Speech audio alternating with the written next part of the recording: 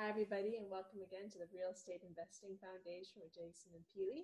This is Multifamily Monday. Happy Monday, everybody. Happy Monday.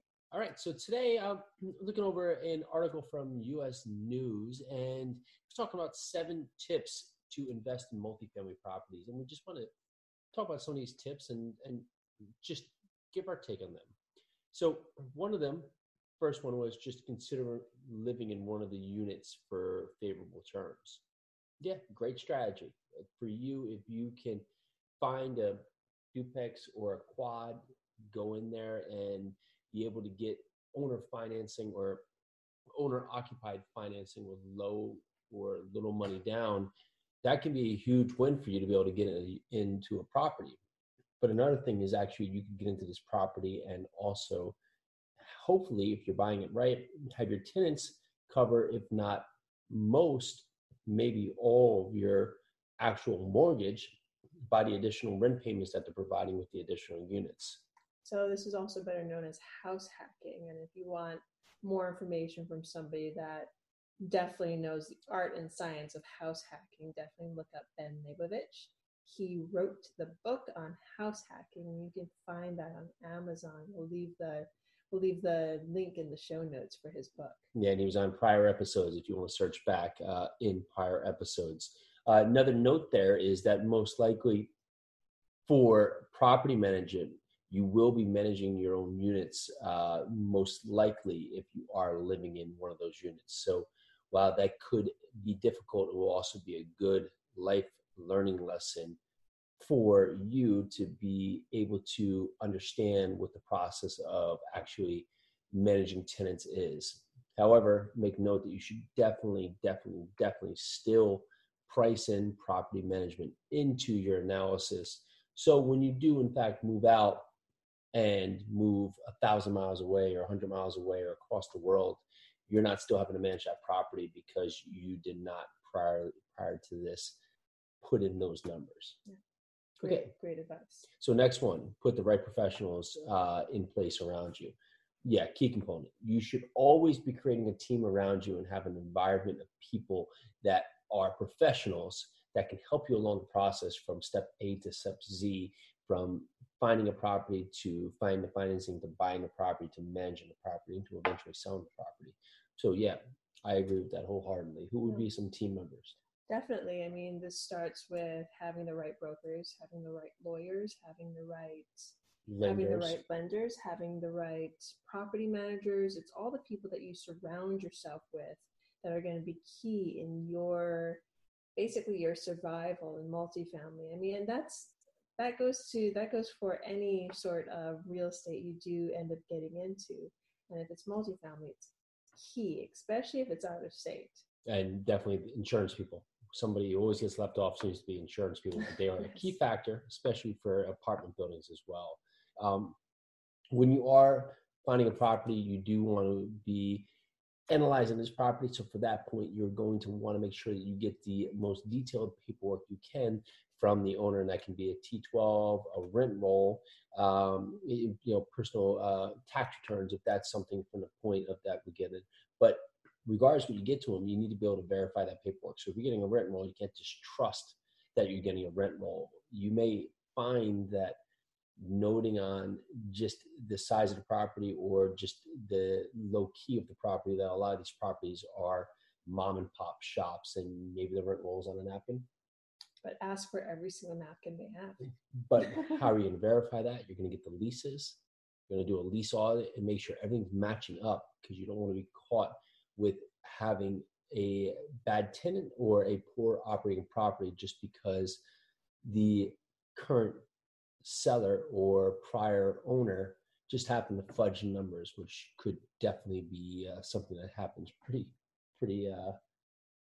often. Well, another thing about getting the detailed paperwork goes in with when you want to get this detailed paperwork is during due diligence, correct?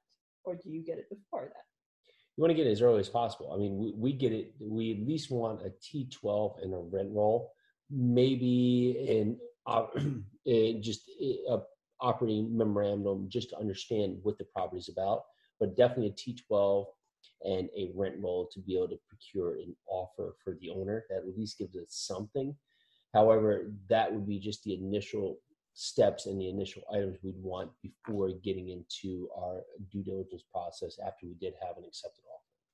So the next bit of advice that this article gives us is to value the property correctly. So a multifamily property is not like you're going into your regular single family house. You can't just pull comps off the MLS. You can't go to a regular residential agent and ask them for their advice. You need to go to the proper people and get the proper numbers. Well, two things. Good news is nobody's going to care if your shades are one color or your kitchen has granite or marble. That's not what matters here. It comes down to your bottom line, your net operating income, which is basically your income minus your expenses, and what you can do to improve the operation of your property and improve that net operating income, and it's going to be valued by the cap rate in the area. The one thing here to take note is they talk about valuing the prospect carefully. However, what they're talking about is pricing it on how it is, but you also have to account for what can you do to this property to gain value, and what will that do to the overall performance of the property and ultimately the overall worth of the property. Great advice. Keep adequate cash reserves. Definitely been hearing this a lot lately. We run a meetup here in New Jersey, a multifamily meetup once a month, and one of the questions comes up about financing is, well, if I have a property and say it's $1 million and I have 20%, down payment, I just need to bring around 200,000 to property. Well, sure, but no. You do need to make sure that you are also accounting for repairs.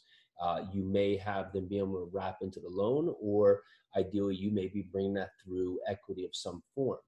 But you also need to have reserves. Not many times do you get into a property and everything runs status quo. You want to make sure that you have, depending on the property and the value add component and what you're doing to the property, possibly 4 to 6 months of reserves, just for a fact that things can go wrong, and they probably will go wrong. And when they do go wrong, you want to have that money available to you. I mean, again, I'm sorry to bring it back to flipping, or single family homes, when you get into a single family property, you make sure you have that padding. It's the same thing with multifamily, just on a larger scale.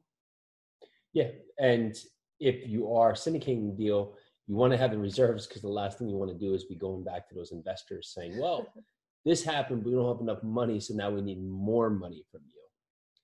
And that leads us into know what you're getting into. And the preface is, if you're doing this for money, this can be a lot of headaches, so make sure you know what you're getting into. And it talks a lot about neighborhoods, A, B, C, and D, with A being just brand new construction, New York City, Miami, Chicago, some of the best areas with probably the lowest returns, but also the most possibly appreciating areas and the most stable assets, at least at times. However, B, C, and D can be all conflicting levels, with D being more of quote unquote a war zone area. So make sure you know what kind of property you're getting into, and in fact, the risk and returns you can have with those properties, and ideally how that will come together.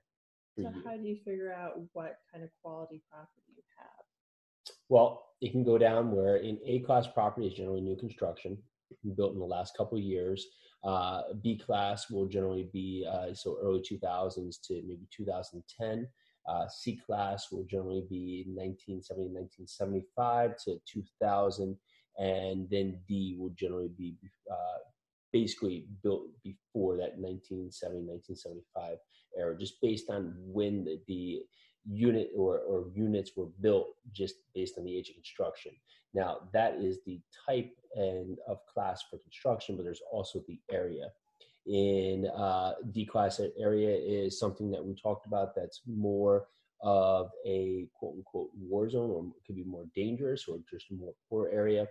C class can be more of a working class, still with low crime.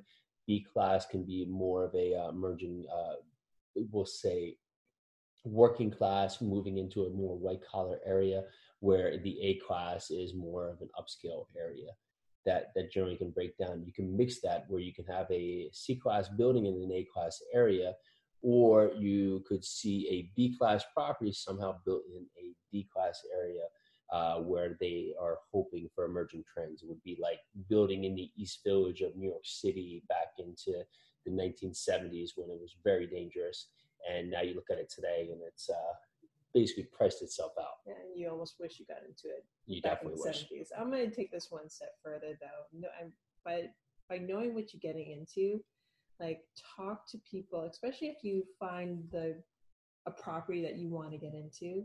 Make sure you talk to mentors. Make sure you talk to people who have done it before to make sure that you are on the right path. There is a path to doing these things. Don't try and blaze your own trail. Follow the steps that other people have done. Follow their guidance. And the last step here was consider professional management. Well, we use third-party professional management for our properties. That's our business model. We vet them very hard and make sure they're the right team player for us. And that's just our model. However, you may want to manage your properties, and that is completely and solely up to you. And that comes down to a mix of how large your properties are, how close in vicinity your properties are to you. Also, what is your future goal? Are you looking to build a property management company? Do you want to keep that in-house for a number of different reasons? We chose that was not the right direction for us. Also noting that our properties are larger and out of state, it put us in a position where we want to make sure that we were not being reliable on us to be a roadblock in our success and our growth, and by having to build out almost a whole nother company. This can be a viable option for you to manage properties yourself. We choose not to. I would think of what your ultimate goals are and then basically build that back from there. And what Jason said before, no matter what your decision is, make sure you build that expense into your budget when you first take on this property, because you don't want to be 10 years down the line, even like by next year, once you have this property and you figure you don't want to manage it anymore, you want to make sure you have that padding to go back. And, if you do end up managing it yourself, you want to make sure you pay yourself. So have that in there. Great pay point. yourself. Great point. So that's 7 quick tips there. Really good stuff. Really think that was helpful, and we wanted to pass it along to you. Again, go out there, take some action, do some damage. Got a couple properties we're looking at right now we're really excited about. Continue to move down the pipeline to the next piece of financial freedom. Awesomeness. Well, awesomeness. Thank you so much for joining us. This is the Real Estate Investing Foundation with Jason Apili, Multifamily Mondays. We are so grateful to have you. Thank you so much.